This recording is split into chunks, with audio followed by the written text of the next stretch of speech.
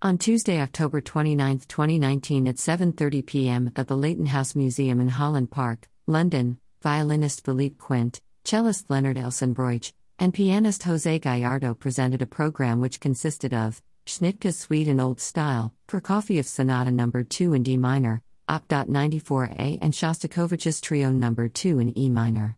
Musicologist Stephen Johnson gave a short introduction to each piece, which reflected on how music continued to bloom in Soviet Russia despite the devastation of World War II and the oppression of Stalin's regime, hence the title of the program, Flowers in the Concrete. The talks were illustrated with slides of photos of the featured composers. The format of the concert is in line with the aims of Aspect Chamber Music Series, which was founded by Irina Nastor in London in 2011. Aspect presents a new concert format, one that transforms the traditional recital into an intimate, engaging, and thought-provoking blend of performance, speech, and image. One interesting aspect of the concert was that Quint played the 1708 Ruby Antonio Stradivari violin on loan to him through the generosity of the Stradivari Society.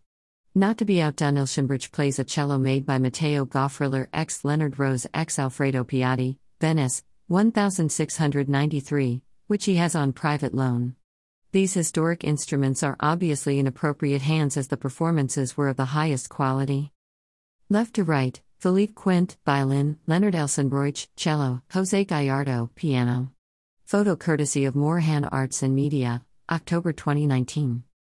The program had an interesting design as it presented works by three composers who had quite varying relationships with the Soviet regime. Another thread in the program was that all the pieces used to a certain extent techniques taken from the past. Schnittke's Suite in Old Style for violin and piano was, I must admit, something of a surprise to me as I associate Schnittke with a more dissonant style, but this piece was tonal and melodic in a quite straightforward way. As Johnson explained, the piece was originally written for a children's film, so no doubt this had some influence on its character. The second movement is a good illustration of Schnittke's melodic gifts. However, the piece has an ambiguous ending as it just tails off without any definite conclusion. Prokofiev's Sonata No. 2 in D minor has a somewhat complex background as the ideas were originally sketched for a flute sonata, but they emerge here in idiomatic and powerful violin writing largely typical of Prokofiev's romantic but modern style. Quint delivered a very compelling interpretation of this emotionally powerful work, which presents a considerable challenge for the violinist, and no doubt the pianist. Prokofiev returned to the Soviet Union from Paris in 1936, but as Johnson explained, the reasons for this return, when Stalinist oppression was at its height, are not quite clear. One reason suggested by Johnson is that the Stalinist regime's recent denunciation of Shostakovich had made the path clear for Prokofiev to become the Soviet Union's leading composer. In Paris he was second to Stravinsky and in the USA to Rachmaninoff. Shostakovich's relationship with the Soviet regime has been discussed at great length. But what is undeniable is the depth of feeling in the final work in the program, Shostakovich's Trio No. 2 in E minor. The work seems to be deeply personal, something which does not always appear to be the case with Shostakovich's more public works.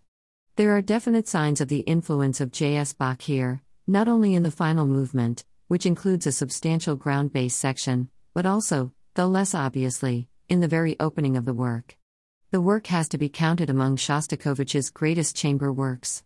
The performers did full justice to the wide range of emotions presented in this piece. The performance was deeply felt and had great rhythmic vitality, especially during the klezmer sections of the final movement, where Shostakovich wrote a very fine klezmer tune. A very fitting end to a thought-provoking program performed to as near perfection as is possible. I went away feeling I had seen Soviet music from a new and interesting perspective. Barry Mitchell.